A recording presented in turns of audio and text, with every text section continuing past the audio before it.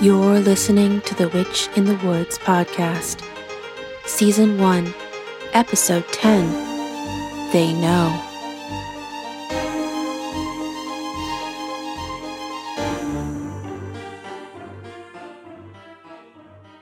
This is the rest of the herbs, Mamichka. All that we have stored and dried over the years. I thought it might be more. Yes, well, we really have had a problem with slugs. It will be enough. Mamichka, are we really preparing to leave? Yes, and soon, I hope. What about that child's brother? Are we going to help him? If we can. You heard what he's going through, and you know what that means. Yes. Mamichka, if it's truly what we think, we are the only ones who can help him. Yes, but doing so will waste precious energy and alert other beings to our presence. What is one child compared to the fate of the world? Of course. But, maybe after we save the whole world, we can come back to, check on him? Grimalkin, are you actually concerned about a human being? No. I just don't like breaking promises, that's all. Yes, you do. You live to break promises. I'm just saying, Mamichka is bound to help them. It may not bode well for our quest if she is leaving behind unfulfilled promises. Bah! What is our plan, Mamichka, when we return? We're going to need help, and once we leave this shielded place... Don't you think I know that, Barnaby?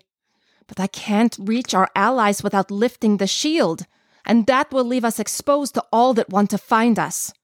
I finally have the energy to build an army, and I'm stuck. Let's just focus on getting back. Once we do, then we can recruit in person, And we'll be found in minutes. As soon as we break through the veil, they will know.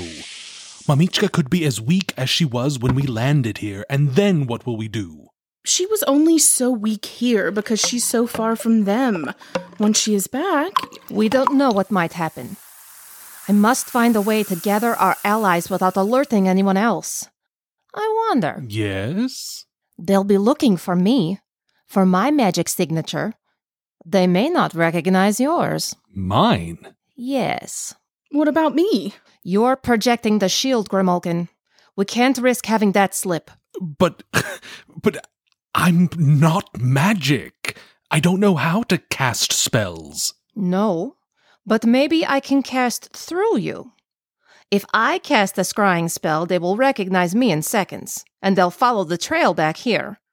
But if I cast it through you... Barnaby's signature will be different. They won't recognize it as yours. But they do know me. Won't they recognize me? Your magic signature is different than who you are.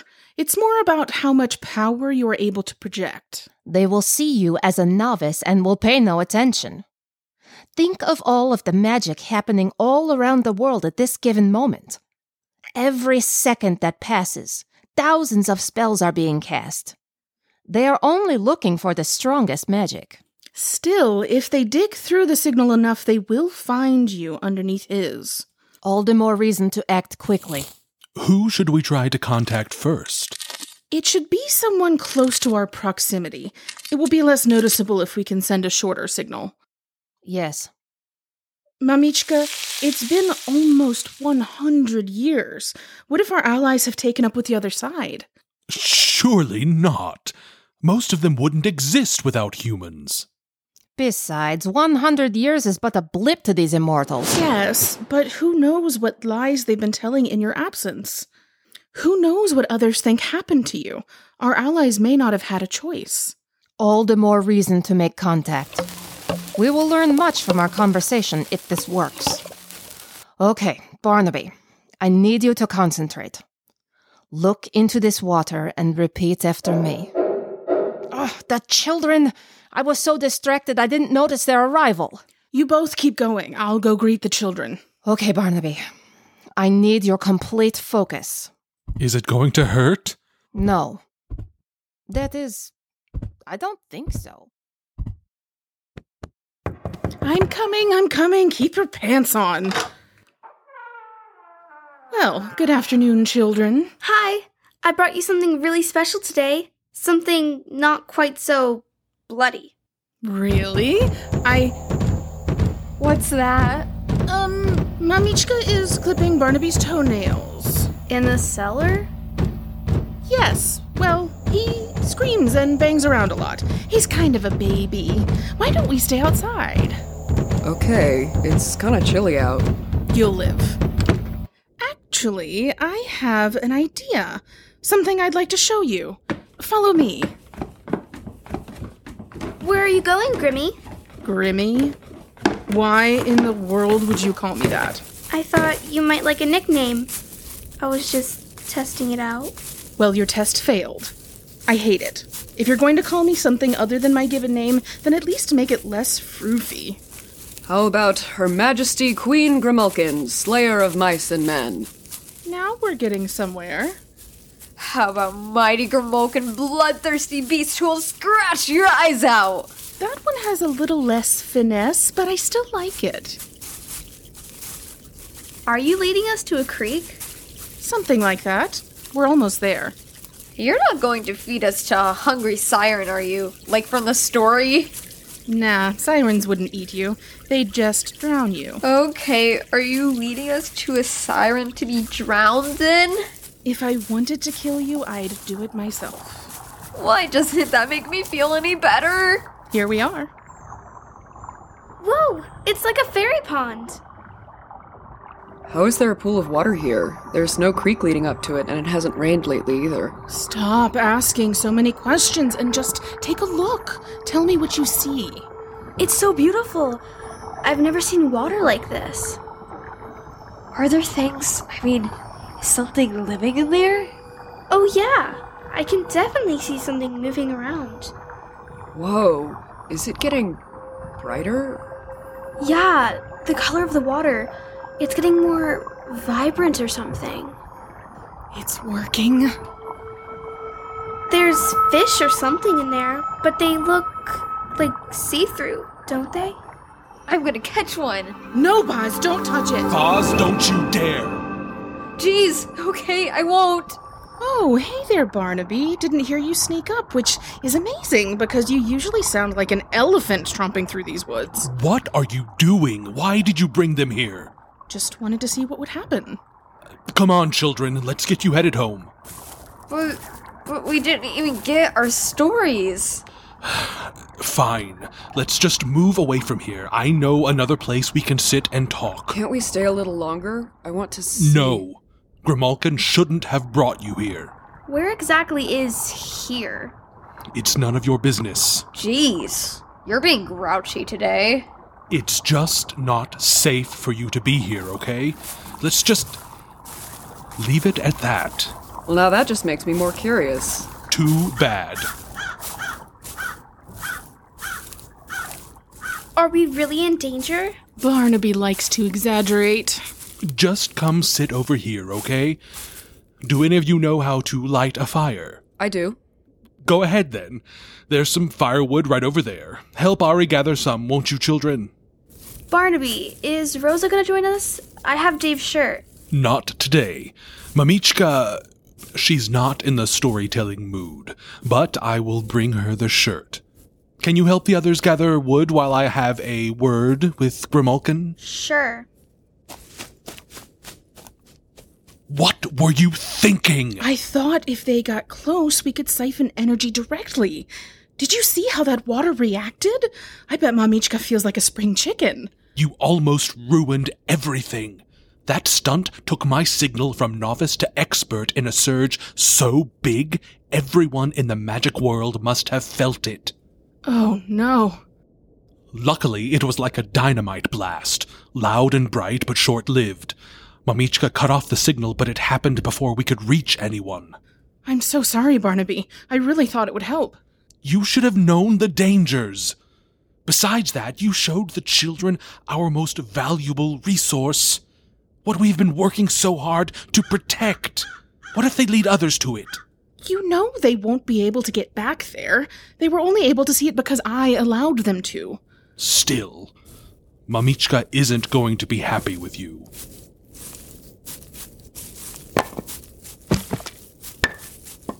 Barnaby, I'm scared. Are you sure we're safe out here? You're safe with us. What if a werewolf comes running out of the woods? It's the middle of the day, not a full moon at night. You sound ridiculous. Okay, well then, what about a Bigfoot? I bet there's one of those around here. There's not a Bigfoot within 100 miles of here. How do you know? They have a distinct odor. Wait, so Bigfoot are real? Yes, there's families all over. Of course, they don't call themselves Bigfoot, and I wouldn't suggest using that name if you run into one either. It's a little offensive. What do they like to be called? Well, it's kind of hard to say in your language. It's kind of like...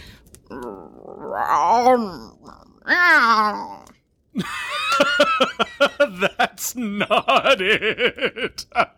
You just said tree feathers. Give me a break. I haven't talked to him in over 100 years. Yeah, they're few and far between these days.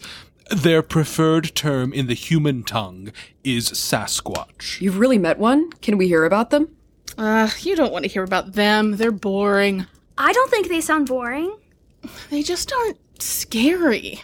They're gentle giants. But I've heard they're bloodthirsty beasts that they'll hunt you down and... Bloodthirsty? Ha! I've seen them cry in anguish when they accidentally step on a bug. Oh. They have been protectors of the forest for hundreds of years. They try not to resort to violence, but if any harm has come to humans at their hands, it's in defense of the trees. I think these sound lovely. Now I actually want to meet one. Well, forget stories about Sasquatch. Let's talk about something scary. I have a good one.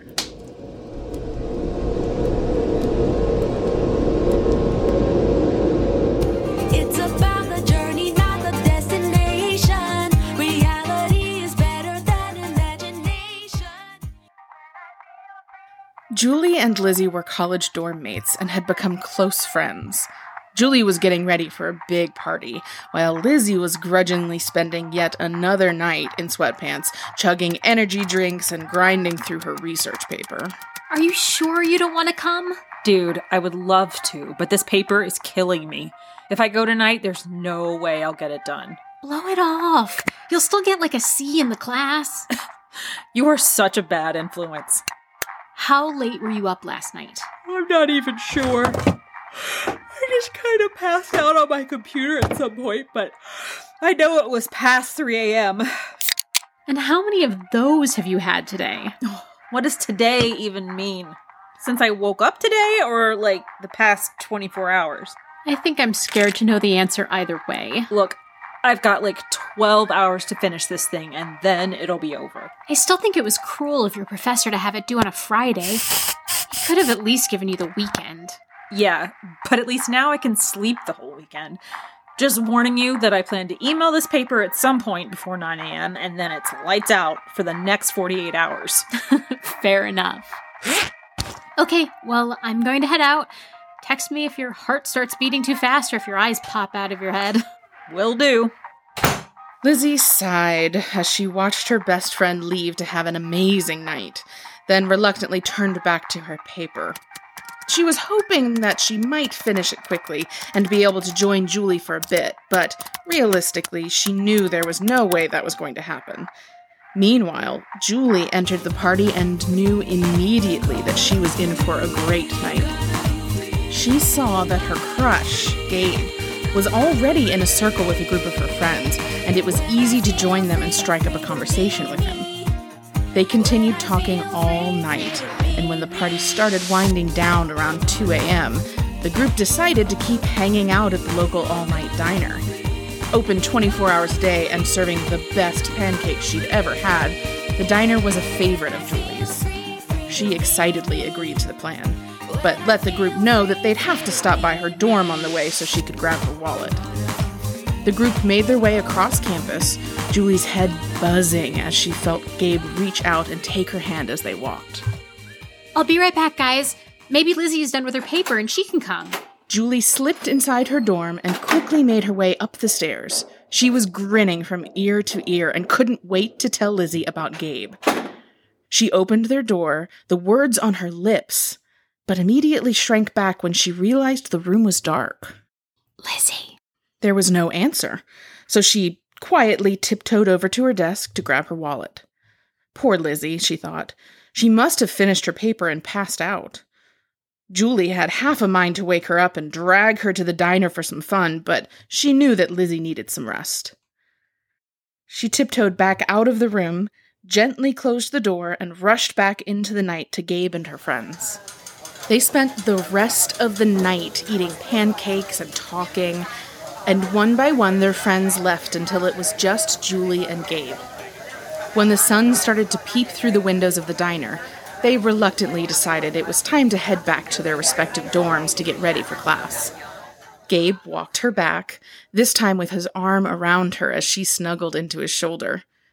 She was hoping he might kiss her goodbye, but when they got to her building, they were both surprised to see the flashing blue lights of police cars. There were police all over the entrance, and Julie and Gabe were both puzzled. I wonder what happened. They decided to meet for lunch so that she could fill him in. Then Julie slipped inside the building, a smile on her face despite the unusual police activity. She couldn't wait to tell Lizzie what had happened. She trotted up the stairs and down her hallway, but as she approached her room, she realized that something was wrong. The door was wide open, and there was police tape marking it off. Lizzie? Julie ran down the hall, pushing past the officer who tried to hold her back from going into the room. She burst through the yellow crime scene tape, her eyes taking in the horrific scene before her. Lizzie? Lizzie was dead, and there was blood everywhere. Julie gasped, and she wasn't sure if she was going to burst into tears or throw up. The police officer had his arms around her and was pulling her away when she saw it. The image that would haunt her dreams for the rest of her life. Written on the wall in Lizzie's blood were the words, "Aren't you glad you didn't turn on the light?"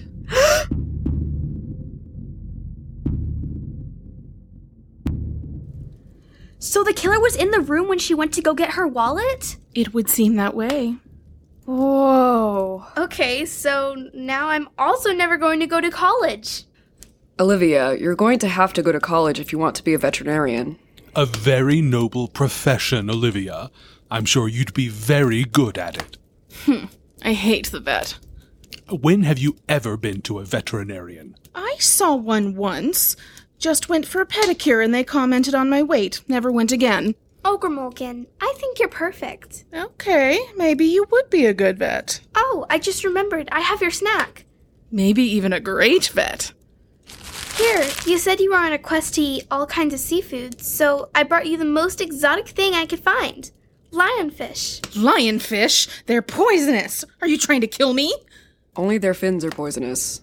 It's safe, Grimulkin. I helped Olivia special order it at the grocery store. They wouldn't sell it to humans if it wasn't safe. Did you bring me the poisonous bits too? Of course not. Darn. I was thinking they might be a good additive for someone's tea. Like you would make the tea.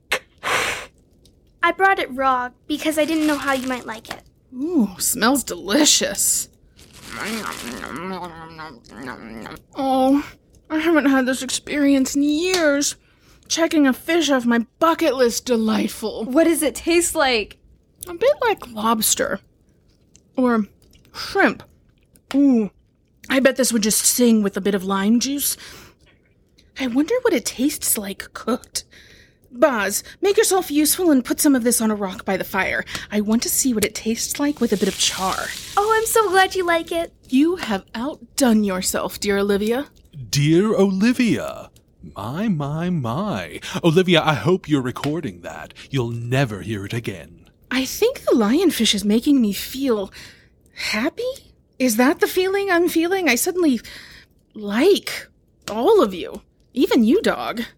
Well, I know what I'll be slipping into your tea. We have sandwiches for you too, Barnaby. Meatball. Oh, could you place mine by the fire as well? A toasty sandwich sounds like just the thing on this chilly day. Sure does. I wish we had some toasty sandwiches. Unlike Grimulkin, I would be happy to share. If anyone wants to try the lionfish, feel free. Wait, Did I actually just say that? Don't listen to me. I'm under a spell. Touch my lionfish and you'll die. And she's back. While our food is warming, how about another story? More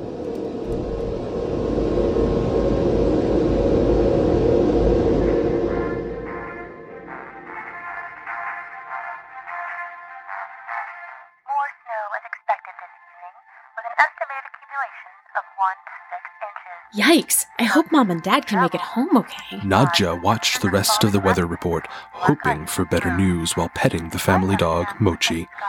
Her parents had been gone all day attending a conference a couple of hours away. They were supposed to be home by dinner, but as it grew darker and darker outside with no word, Nadja began to get nervous. She had switched to a sitcom and was absent-mindedly braiding Mochi's bangs when the phone rang. Hello? Hey, honey. Mom, where are you? Well, I don't have good news. It looks like we won't be able to get home tonight. What? The snow started earlier than we expected, and we ended up sliding off the road into a ditch. Your dad and I are fine, but the car is a little banged up, and we had to get a tow truck. We're at a hotel now, and I think we're going to be stuck here for the night. Oh, no. I know, honey. I'm so frustrated. We tried to see if we could rent a car or find a different way home, but everything is closing up because of the storms. Would you like me to see if you can go to Helen's house for the night? She's at her dad's house this weekend. Oh, right. Well, how about Ms. Lennon next door? I bet she wouldn't mind if you spent the night with her. I think that might be a little weird, Mom. She used to babysit you all the time. When I was 5. Plus, Henry's home visiting right now. She won't have a spare room. You're right. Well, how do you feel about spending the night by yourself? Can I invite everyone over from school and have a party? No. I'm kidding. I'll be fine. I've got Mochi, so I won't really be alone. Are you sure? Positive. Okay. Well, there's pizza in the freezer, and I'll let Ms. Lennon know that you're home alone so she can help keep an eye out. Now go get a pen and paper so I can give you the number to the hotel. Nadja's mom gave her a few more instructions for her first night home alone. Then they said their goodbyes and hung up. Well, Mochi, looks like it's just you and me. What should we do? Nadja had always wondered what it would be like to spend the night by herself, but now that it was happening, she was at a loss of what to do. She threw a pizza in the oven and channel surfed until she found a good movie, then settled in for a night in front of the TV with Mochi. She found herself drifting off on the couch a couple of hours later and sleepily pulled the throw blanket over them both as Mochi snuggled in next to her. So much for a wild night without parents. She hadn't been asleep for very long when the movie ended and Nadja awoke to music blaring as this channel switched over to the next show. She scrambled for the remote and hit mute, panting at the sudden shift from being asleep to wide awake. As she tried to get her bearings, she felt Mochi stiffen beside her. What is it, Mochi? Did that scare you too? Mochi seemed to be listening for something, her focus set on something behind the couch. Nadja turned quickly, but to her great relief, there was nothing there. Mochi, you scared me. Nadja shook her head and stood up, stretching. Mochi, like most small dogs, was so overprotective of her humans that she often tried to fight anything around her, including small bugs and thin air. Nadja walked over to the large glass sliding doors that led from their living room to the backyard and pulled the curtains to the side. She watched as big, fluffy flakes of snow fell from the sky, covering the dirty, patchy snow from earlier in the week with a fresh, white blanket. Do you need to go out? Nadja had her fingers on the lock and was about to open the door when something caught her eye. She rubbed the sleep out of her eyes and squinted, then froze in horror when she realized what she was looking at. Staring back at her was a man. He was wearing a hooded jacket, and his dark eyes seemed to bore through her own into her very soul. She stood, unable to think, unable to move, until her eyes shifted down to the man's hand to see that he was holding a large knife. Springing into action, she threw the curtains closed, grabbed the phone, and jumped back onto the couch, pulling the blanket over her head, with Mochi scrambling to join her underneath. She quickly dialed Miss Lennon's number, and her neighbor answered sleepily. Hello? Miss Lennon, it's Nadja. There's someone in my backyard with a knife. What? Oh my goodness, stay right where you are. I'm sending Henry over, and I'll call the police. Henry? Nadja heard Miss Lennon call for Henry, her 28-year-old son. I have to get off the phone to call the police, but Henry is on his way, okay? Okay. It's gonna be all right, sweetheart. Miss Lennon hung up, but Nadja continued to clutch the phone, her eyes closed tight. She gripped Mochi to her with her other arm, trying her best not to start shaking. Mochi started to growl. It's okay, Mochi. It's okay. Nadja was talking to Mochi, but she knew she was trying to reassure herself. She suddenly felt empty, like her insides had turned to liquid and had drained out of her onto the floor.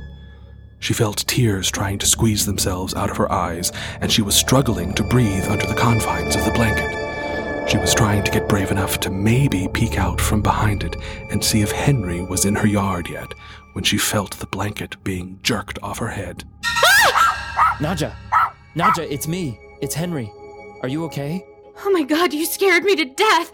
Did you find him? Was he there? I looked in the backyard, but I didn't see anything. Not even footprints in the snow. So I came inside and... Nadja? I think you'd better see this. Nadja slowly looked over the back of the couch where Henry had been pointing. She saw his wet footprints circling around to where he was standing, but beside that, there was another set of footprints, bits of snow still marking the treads, too fresh to have melted yet. Looking at those footprints, she realized that the man hadn't been in her backyard at all. What she had seen in the window was his reflection, and the man had been standing directly behind her.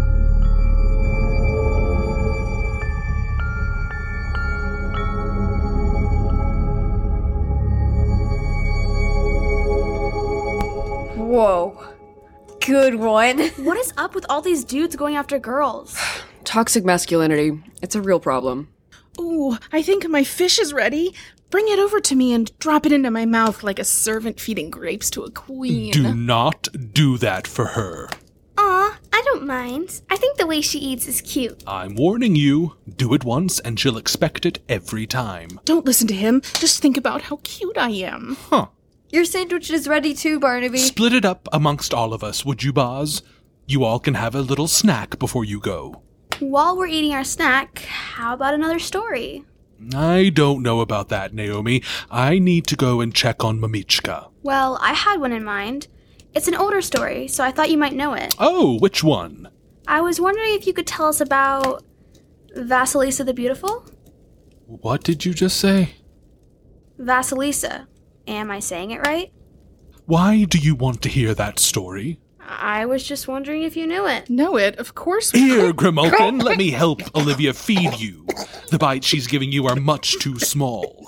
Okay, I get it. No more stories today. Sorry, Naomi, but we really must go and check on Mamichka. Can I trust you all to put out the fire and find your own way back? Sure, but... There's a bucket of water by the trough there. Come on, Grimalkin. But I haven't finished my... Look, all gone. Now we really must go. I'll make sure to bring Dave's shirt to Mamichka, and she can help you with that next time. Bye now. Don't you want your... Ta-ta, farewell, sayonara. Grimalkin, you were going to tell them about Vasilisa? They asked. And if anyone knows that story... Don't you know what that means? If they asked about that story specifically, it means... Oh, no. They know. They know. Mamichka's not going to like this. The one thing I know, Grimalkin, is that between this and showing the children what you showed them, whatever happens as a result of today's visit is all your fault. Thank you for listening to the Witch in the Woods podcast.